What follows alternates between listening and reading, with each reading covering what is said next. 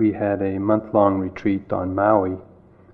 And on the opening day, we invited one of the Hawaiian elders to come to initiate that retreat for us. And he talked about the spirit of aloha. And aloha is a very Hawaiian word. It means hello, goodbye, love, and it means I share my breath with you. And he talked about the spirit of aloha really being the flowering of each of us. The process that we all are on in this life, on this earth. And that this process is really done through and with the spirit of aloha. We are here practicing aloha. Loving kindness, openness, patience, tolerance. And we use the most challenging of objects in our development of aloha or love, each other. It's maybe easier to use trees and sunsets and stars, but we human beings seem to be the most challenging for each other.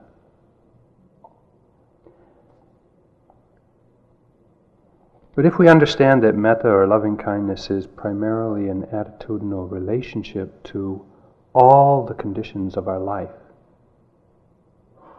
rather than a relationship only to a specific person, then we can understand our practice here in a broader context.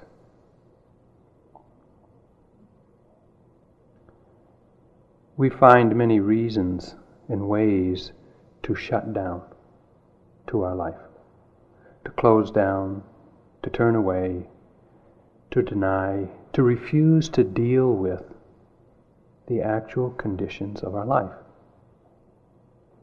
And this practice that we have undertaken confronts all of those ways that we shut down, that we turn away. Metta is the antidote to aversion in all of its forms. And aversion manifests most noticeably as hatred, anger, but subtly as disappointment, frustration, fear, guilt. In this practice, many of you, in the few days that we've been here, have begun to notice that even though the intention is to wish for the well-being of ourselves and others, that more often than not, or equally as often, we find frustration, disappointment, fear, anger, irritation, impatience with ourselves, with the person that we're trying to send metta towards. It's not because we're doing something wrong. Please understand that the practice of metta is a purification. It purifies our hearts and minds of everything that is not metta. And so in order to purify, in order to let go of that which is not metta, we must see it. And so your experiences today, yesterday, today, and throughout the rest of the retreat, of difficulty, of irritation, of frustration, of disappointment, of anger, and all of that, is a sign that the practice is working.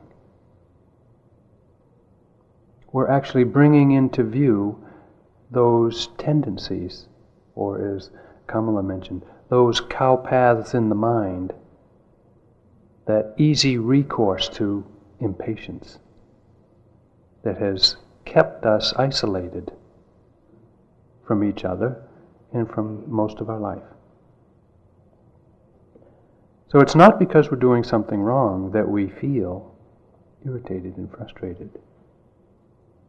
But when we do feel these obstructions, when they appear in the mind, when we see them, it is a challenge and it is a practice to work with them.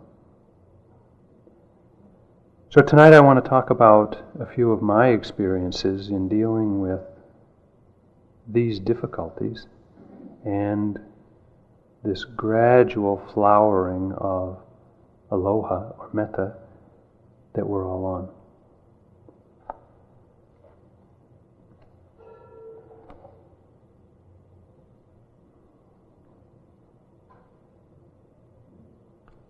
I like to understand metta as being the ability to appreciate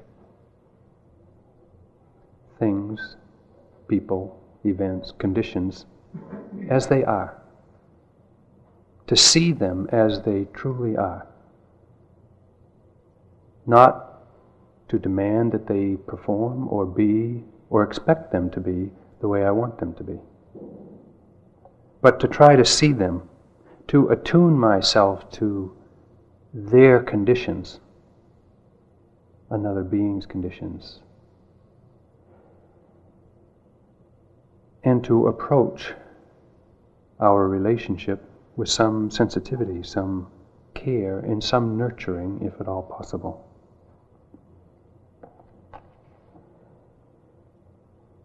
Years ago, when I was first trying to establish a daily practice of mindfulness, I would get up an hour before I had to get ready for work. And this was early in the morning. And I was living at that time in a household where we had a cat. And the cat went out in the evenings and it came in the mornings. So I would get up, do my 45 minutes or an hour of sitting, and then hurry down to the kitchen to get my breakfast to get off to work in time. And as soon as I got to the kitchen, the cat was at the front door, scratching and meowing and jumping onto the door, wanting to get in. And I was in a hurry to get my breakfast and get my lunch made and get off to work, but the cat was driving me crazy. So I let it in. And then it wouldn't leave me alone. You know how cats are when they come in, they want a little attention, and so they find a way to put themselves underneath the foot that is about to step on the floor. You know, and they're just constantly there. So I had to feed the cat. So this cat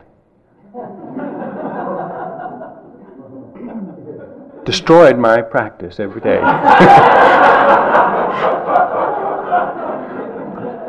Somehow I ended up being irritated and impatient and aggravated with this cat. And then I realized, well, this is not so skillful. Why don't I make feeding the cat a practice? It's so simple for those of you who love cats. For me, it's a practice. So I invited the cat in and give it a little attention, connect with it from where it's coming from. You know, all night alone, outdoors, taking care of itself.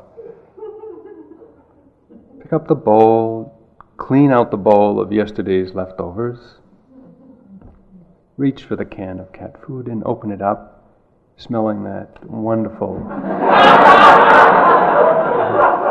aroma. This is why it's a practice, you know. 6:30 in the morning, cat food, and but I made it a practice to really be connected to that cat where it was coming from.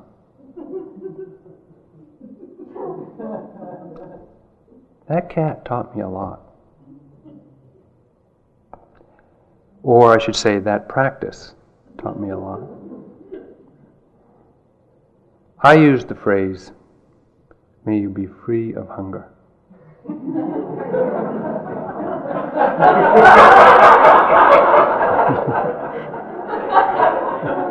A little timely, loving attention really goes a long ways for setting your day off on the right foot. Just a little, and a cat is satisfied with just a can of cat food and a couple of pets, and it will leave you alone.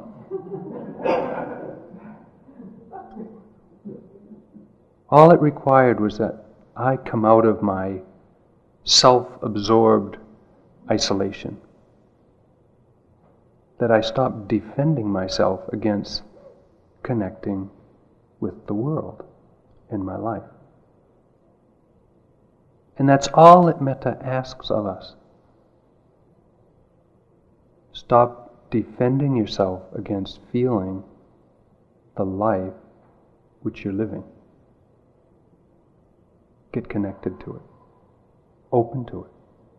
Give it a little loving attention, and things go so smoothly. Impatience melts in the face of such care, such nurturing.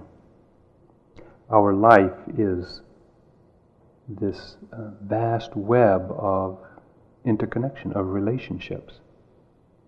None of us live in isolation.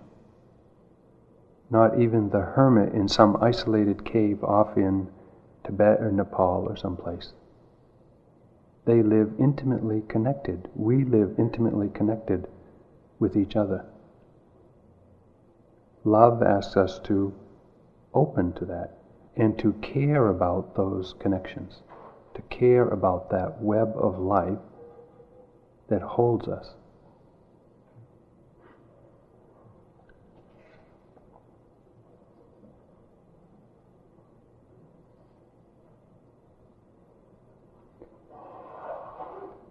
So this practice of metta is really a practice of opening, connecting with our life, and seeing the way things are. Seeing truly the conditions of those other beings that we share this world with. And then responding openly with a feeling of care and connection, nurturing.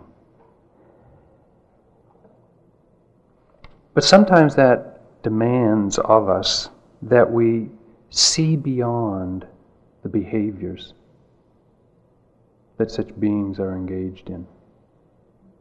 And we have to see something deeper in them. Here we talk about the proximate cause of metta being seeing the good. Seeing the good actions, thoughts, behaviors, qualities in beings.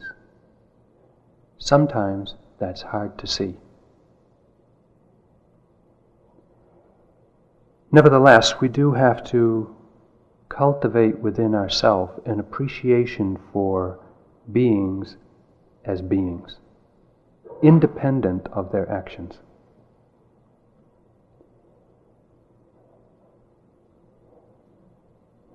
Developing metta is really a passionate valuing of another's life.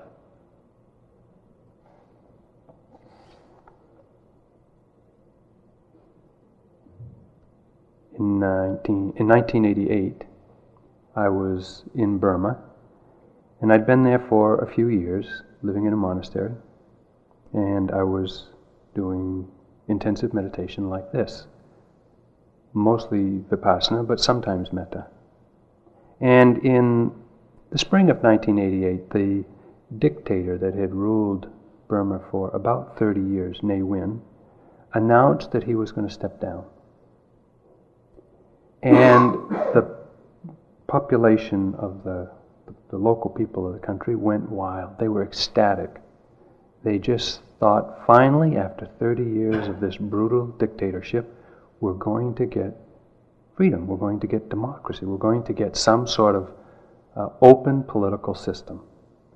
And so they, in expressing their enthusiasm and their exuberance, they were stopped work and went on strike and just started marching in the streets. They were really extraordinary. They were really happy. It was a wild time to be in Burma. And for about 6 weeks, they just gathered this tremendous momentum for some sort of political change. And there were up to 1 million people a day marching in front of the U.S. Embassy in downtown Rangoon.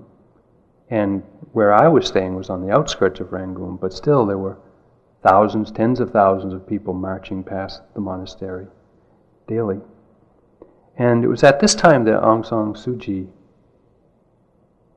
gave her first speech at the Shwedagon Pagoda, which so galvanized the movement for democracy in Burma. But even though it was a very heady and excited and exuberant time, there was considerable danger and fear, and people didn't really know what was going to happen. So there was quite a lot of uncertainty, and it felt volatile. When I would go on alms round, that's the morning walk in the suburbs around the monastery to collect my food for the day, I would see the effects of people's exuberance during the night. And it was easy to be happy for them. It didn't take anything to just allow myself to be really pulled into their enthusiasm and excitement and this sense of impending yippee, whatever yippee it's going to be. But the U.S. Embassy had other ideas, and they called the monastery and they said, really, everybody ought to leave the country because we don't know what's going to happen. And a lot of people did leave the country because it was so volatile. But I, like Sharon, looking for the popular revolution, got it and decided to stay. And then one night we began to hear what seemed like celebrating, firecrackers and little cherry bombs and things going off. And it wasn't. It was machine guns and tanks and bombs. And in the matter of about 3 days, that popular uprising of everyone in the country was squashed. And there's some estimates of the numbers of people that were disappeared. But it was a terrifying time to be in Burma. You really did not know what was going to happen. And there was an edict passed that gatherings of 5 or more would be shot. No question, just if you were 5 people sitting at a coffee shop, that was it. Goodbye. And it was happening. This wasn't just an idle threat, it was really happening. The generals that took over the country were extremely brutal. Well, there was a tremendous amount of terror and fear, a huge letdown, a disappointment, a frustration with the military situation, anger, resentment. It was just everywhere in the country. I couldn't do Vipassana at the time. It was just too painful. So I was doing Metta. And I would go see my teacher and report to him how I was doing with all that I heard and could hear and the people that I would see and that would come to the monastery and tell us what was going on. And then after about 3 days he said to me, and it really surprised me, he said, "Are you sending Metta to the generals who took over the military?" I said, "No, of course not. Why, they're so brutal, they're so nasty. How could I possibly send Metta to them? They're just inhuman." And he said, they just want to be happy, too. But because of ignorance in their mind, because there is such thick delusion and ignorance, they believe that what they're doing will bring happiness to them and others. They honestly believe that.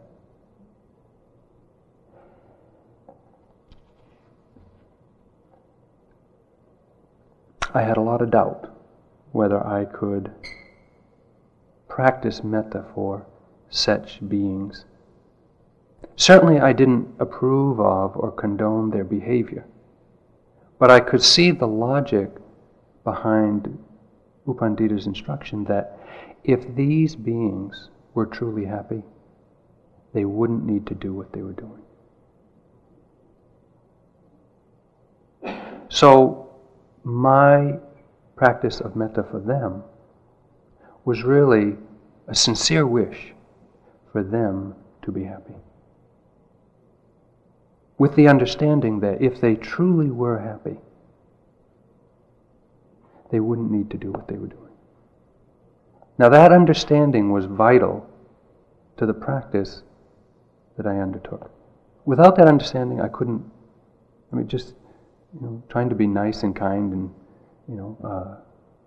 appreciative of those brutal behavior, I couldn't do it. But with the understanding, I could. That understanding and our understanding of what we're actually doing with metta is vital and necessary to support our effort to continue. We have to remind ourselves, what is it that we're actually doing with metta practice? We are wishing another being to be happy. We're not prescribing what they have to do to be happy. We're not approving what it is that they're doing. We're just making a wish that they be happy, that they feel safe, that they be healthy, that they be free of emotional turmoil. In this case, free from fear. If these generals were free from fear, if they didn't mistrust everyone else in the country, it would be a completely different situation. We can wish that for them. But it's a challenge. We have difficult people in our lives. Maybe not as brutal as the dictators in Burma, but nevertheless we do have harmful, difficult people and beings in our life.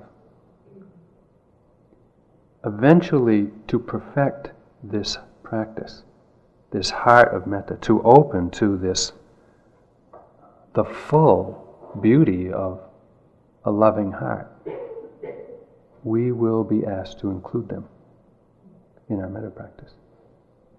But it's not something that we have to rush to or demand of ourselves or expect of ourselves. It's a very gradual process.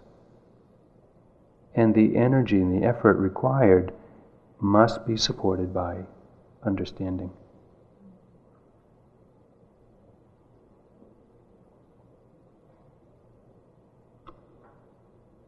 Sayadaw's understanding of that situation gave me the confidence to continue practice. Confidence is also a necessary ingredient. We may not fully believe that our thoughts of metta, our wishes, are actually reaching the mark and having an effect. But it doesn't take much to see in our own life, in a very simple situation, that if we are kind to someone, they don't make trouble for us. That's pretty obvious. When the dog is chasing you to bite, give them a bone and they stop. It's not so difficult to see.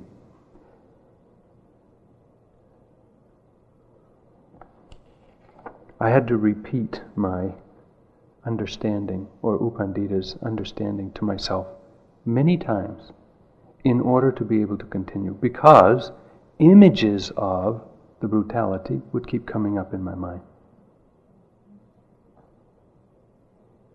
But not denying that, not fearing that, not running away from it, but saying, yes, this too. Okay, that's the behavior. This is the being. Let's wish the being happiness without condoning the behavior.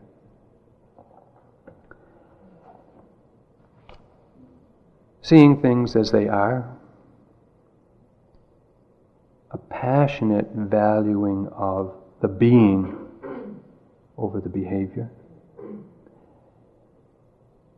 Another condition of metta is taking an active concern or an active interest in and supporting another's life, their growth, their maturation, their awakening in some way. When we know the source of our own unhappiness, deeply see into what causes us distress, fear, insecurity, then we know what causes another the same. And if we have found a way to be with the fear and insecurity and the challenges, the difficulties in our life, we can share that with another. That is part of metta also. Our ability to respond to their needs.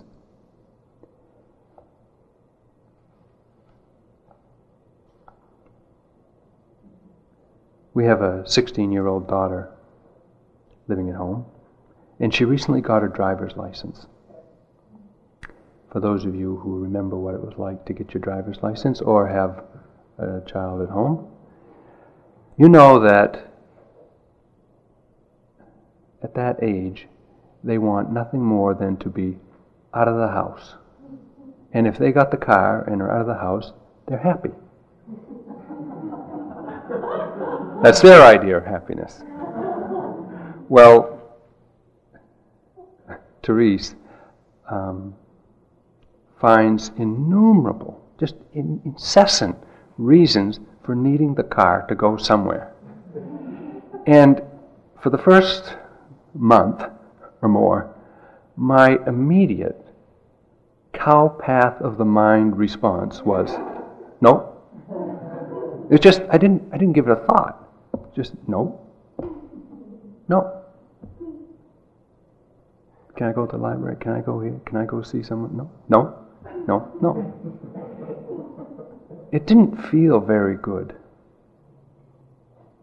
But what I was not seeing, not opening to, I just didn't consider her needs, where she was coming from. It wasn't that I was being punitive, I was just closed. But I realized that my caring for her had to change. That my saying no was one type of care, but it wasn't very skillful. And so in the opening to how can I care for her in that situation, I got in touch with my reasons for saying no. I was afraid. Is she going to wreck the car? Who's she going to be with?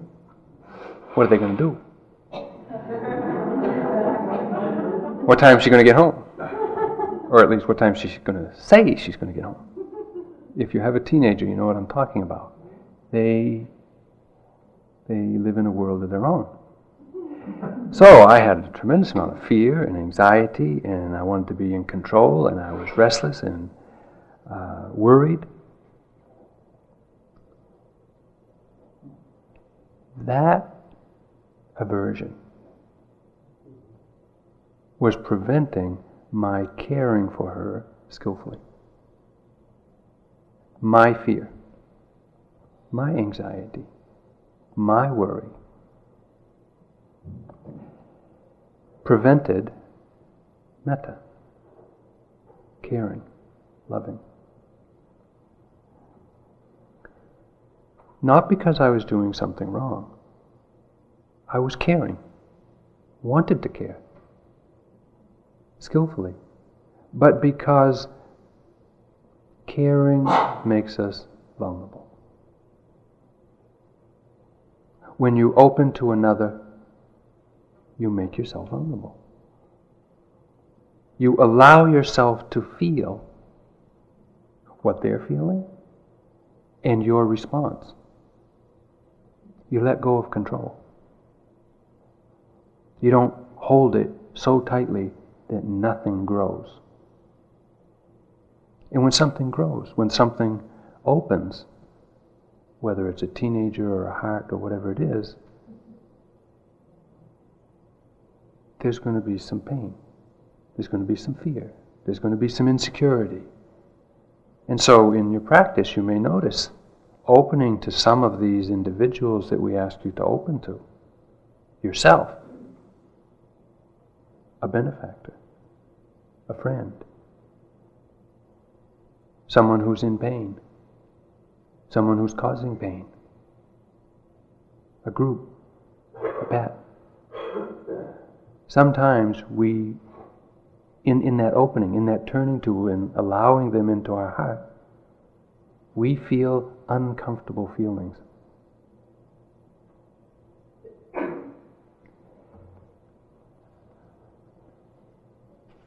We don't live in isolation.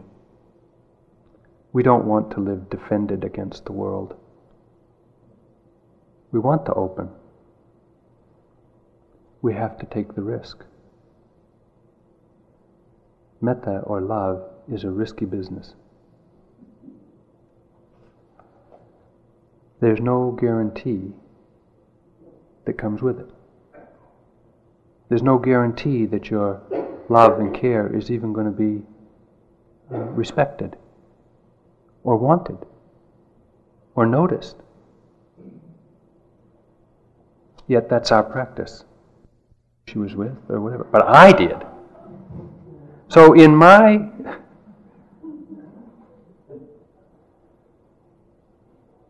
the factor that most made me willing to change and to consider her request was she was so excited.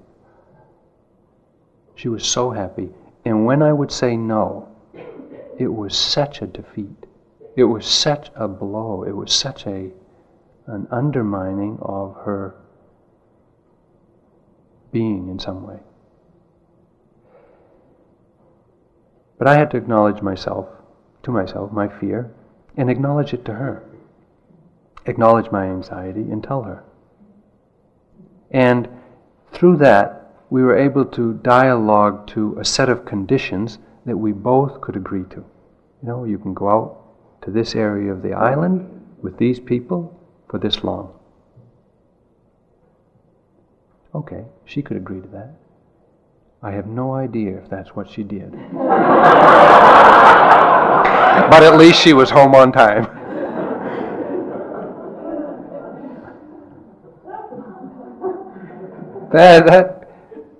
My understanding of what I needed, my fear, my anxiety, and in sharing that with her, helped to support my care and love for her.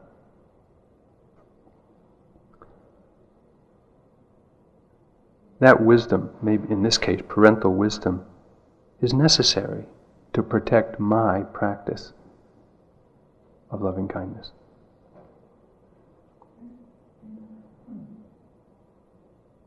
It's a lot to ask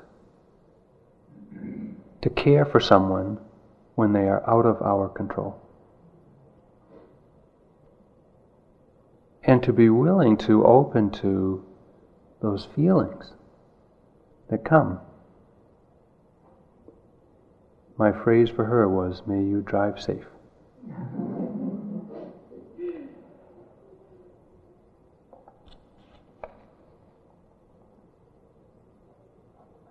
Her joy at getting the car, going out, being independent, developing some confidence, self-confidence, and establishing a feeling of trust in Kamala and I was really a joy to behold.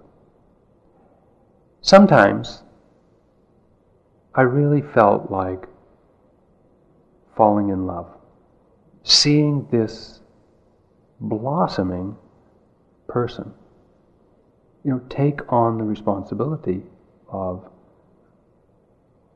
caring for me in return, and my fears, and my anxiety, and letting her care for me in that way. Sometimes, loving is very easy. Or we develop love and we share, yes, may you be happy. But let that come back also. Let yourself, as Sharon guided us in the early days of the retreat, sit in the middle of your circle of friends and hear their love and appreciation and care for you. That is another practice.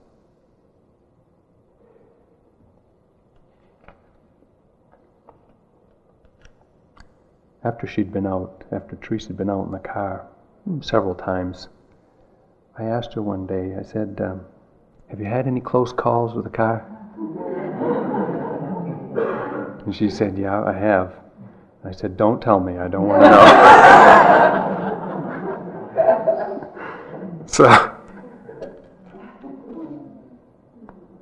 seeing another as they truly are, responding in a way that nurtures them, passionately valuing them as the being that they are, not necessarily their behavior, and then acting. We have to put some action behind our thoughts, our well-wishing. Metta is really appreciating and acting on it. Not just a passive good feeling. It's not just an emotional response. It's an action. And every intention that we arouse in our mind to wish another to be happy is an action. And every movement in our life towards nurturing another is an action.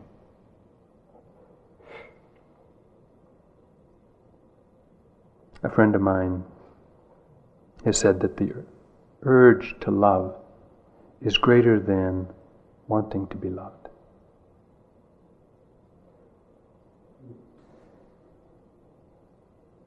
When we follow that urge to love, we join with the rest of life. We connect. We share our life with one another, with all beings. And when we do, we step out of our small, narrow, heavily defended, and isolated world.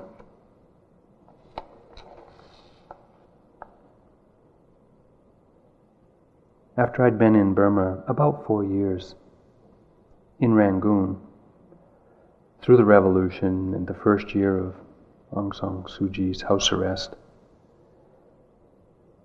I'd done a lot of metta and a lot of vipassana, and was ready to leave the city and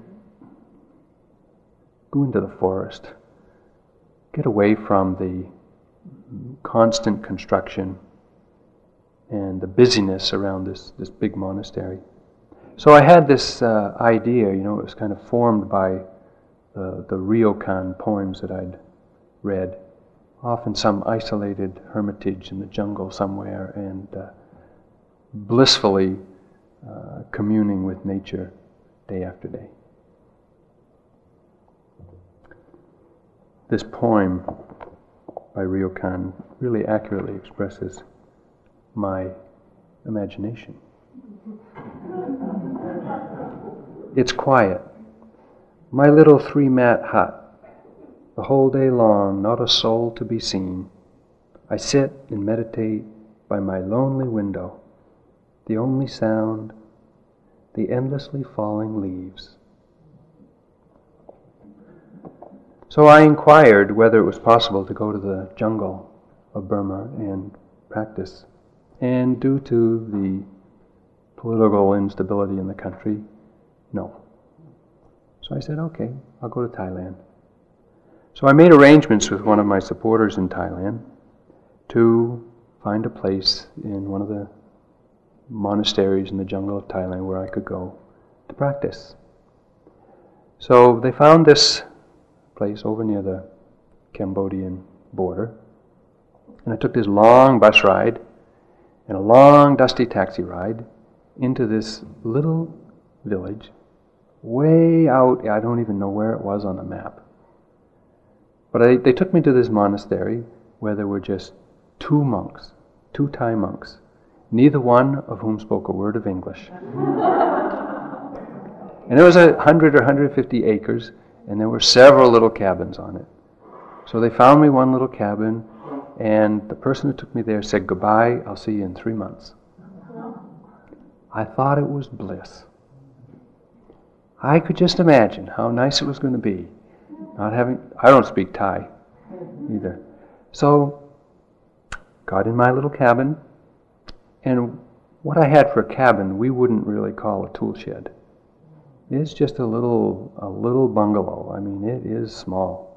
Couldn't stand up in it. The roof wasn't high enough. It's up on stilts to keep away from the creepy crawlies in the jungle, and it just had one window with no glass. In one door there was just some boards on hinges. No running water, no electricity, no mechanical anything. So I settled in for my 3 months of silent bliss. I soon discovered that ants were sharing my kuti. They were the previous tenants, now co-tenants. I had a squirrel that lived in the rafters. I had a gecko that lived behind the window shutter, and these geckos make this unbelievably loud, chattering noise regularly, which can be heard for hundreds of yards in the jungle. At night, because it was so hot during the day, I left my windows and doors open. The bats were flying through the house. So close that I could feel the breeze of their wings on my shaven head. During the day, the wild chickens in the jungle were underneath the cabin, scratching around the dirt and clucking. Screech owls came out at night to feed. And much to my surprise, snakes can climb trees.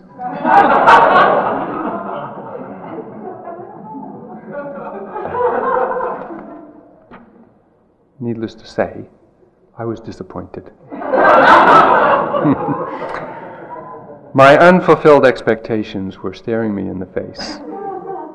My aversion was rampant. I hated those animals.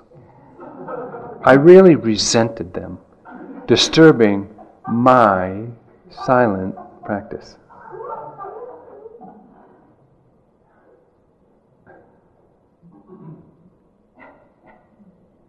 As long as I lived in my fantasy, I was miserable. I could dwell in that aversion, disappointment, resentment. But as soon as I turned my attention to the way things actually are, the way things actually were right then, it was okay.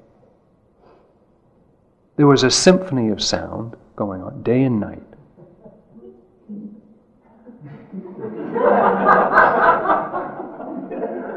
But that's not so painful as resentment and disappointment. A lot of noise is easy to be with. Resentment and disappointment you can't get away from until you let go, until you drop out of your fantasy, the way you want things to be, and tune into the way things really are. Sharon mentioned earlier that the practice has to be simple enough for a 7-year-old to understand. 7-year-olds don't live in fantasy so much. They are in the world. They're right there doing their... They don't have some great big plan for the way the day is going to go. their disappointments may come and leave. But I remembered that the Buddha first taught Metta to a group of monks who had gone off to a forest to practice for 3 months, like I had.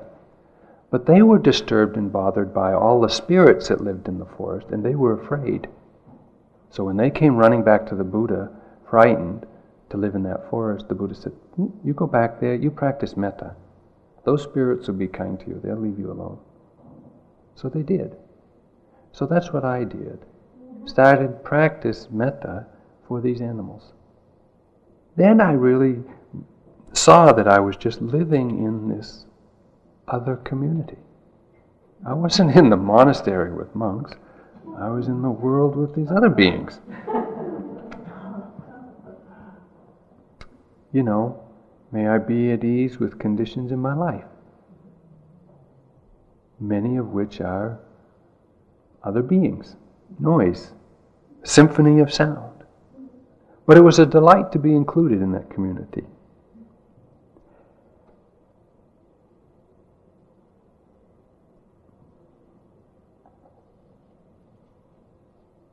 If we have expectations, we will surely be disappointed.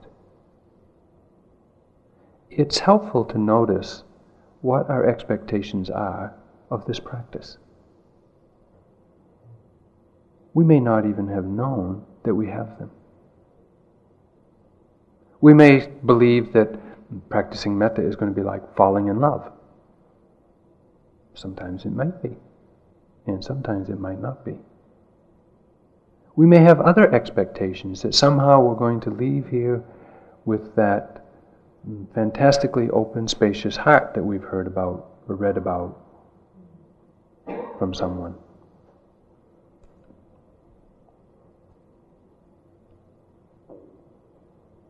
Exposing our expectations is not easy, but it is a necessary part of practice so that we can actually let go of the fantasies we live in and live with. And only by letting go of those fantasies can we develop the confidence and trust in an open and spacious, loving heart.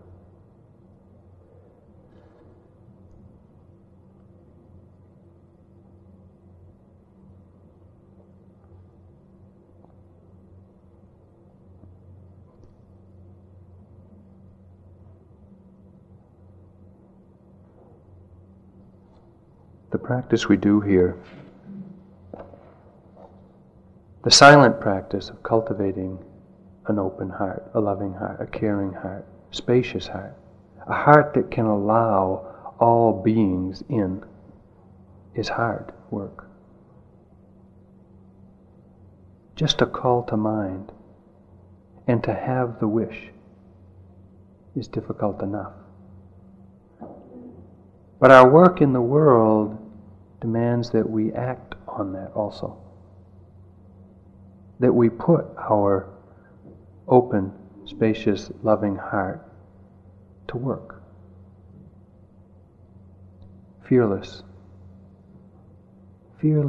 approaching and acting on what we have cultivated.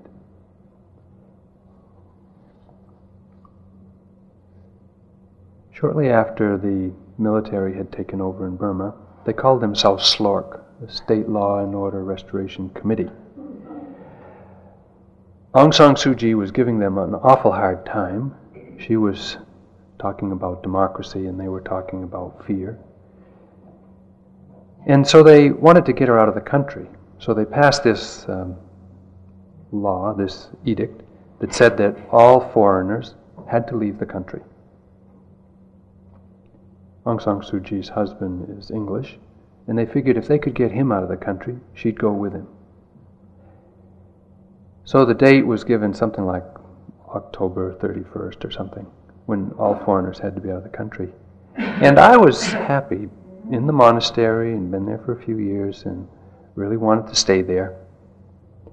And I didn't want to leave. I didn't see that I was any threat to them. And so I felt, after having done my practice, or in doing my practice of metta for them, that I really didn't have a personal issue with any one of them. I didn't approve of their behavior. But as an individual being, I wanted them to be happy, and what's it to them if I stay? Anyway, so I felt this at easeness in my heart, and I decided to write a letter to the general who had been appointed the director of Home and Religious Affairs. His name was General U Phong Minh. So I wrote this letter telling him who I was, what I'd been doing, and what I wanted to do. And I figured I was just going to go downtown and give it to him and see what he said. But I knew that to travel in town, you have to get a permit. You have to go to the local suburb where you live and get a permit from the head policeman or whoever he is in order to travel to downtown Rangoon. I mean, it's really oppressive there. So I summoned a boy in the monastery and I said, get a taxi, I want to go to the local police station and get a permit to go downtown. So okay, we got the taxi and we went off to the local station, and the whole station was heavily guarded with soldiers. And I was just in my robes and sandals and had my letter. So I went pitter-pattering up the stairs into the place where you meet the receptionist, and there were these two guys, military guys, with their machine guns and their holsters and all, standing there. And I walked up to them, and when they saw me coming, a really amazing, a really beautiful thing happened.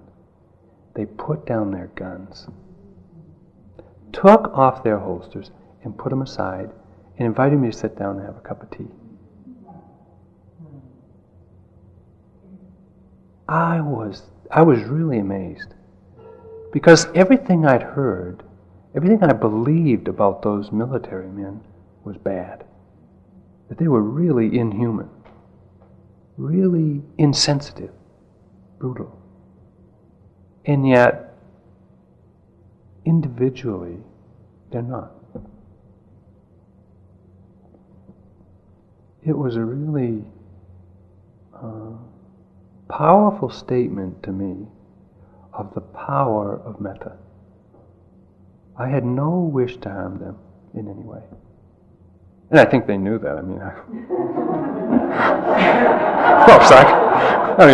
what was I going to do?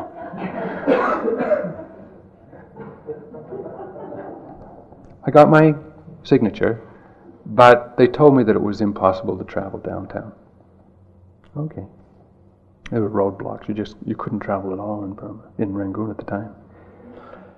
So I was back in the monastery, had my letter, and couldn't deliver it. And the word got around the monastery that I was trying to get a letter to General U Phong Minh.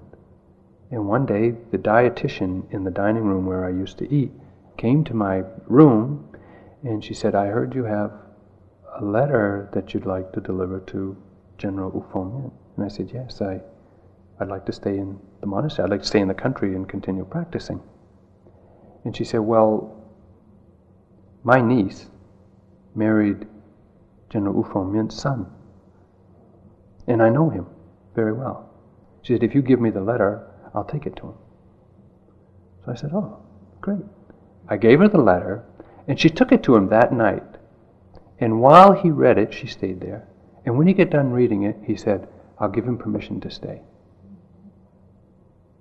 And she came back and told me, go through the usual application, and he will see that you get permission to stay. Everyone else, every other foreigner in the country had to leave, except for a few embassy people. And I stayed in Burma. They say that one of the benefits of metta is that you will not be harmed by weapons or bombs or guns or poisons. And I have to believe that this is a 20th century manifestation of that benefit of metta.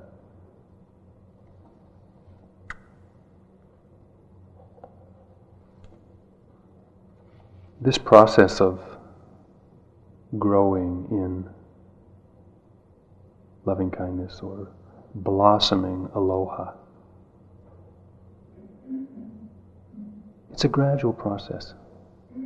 It's something that we do for ourselves, with each other,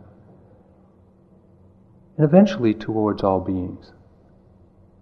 It's not easy. We can't demand it.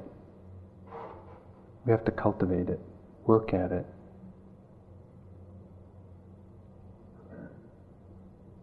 Nisargadatta Maharaj says, all you need is already within you. Only you must approach yourself with reverence and love. Self-hatred and self-distrust are grievous errors. Your constant flight from pain in search of pleasure is a sign of love you bear for yourself. All I ask of you is this: make love of yourself perfect. Deny yourself nothing. Give yourself eternity and infinity, and discover that you do not need them.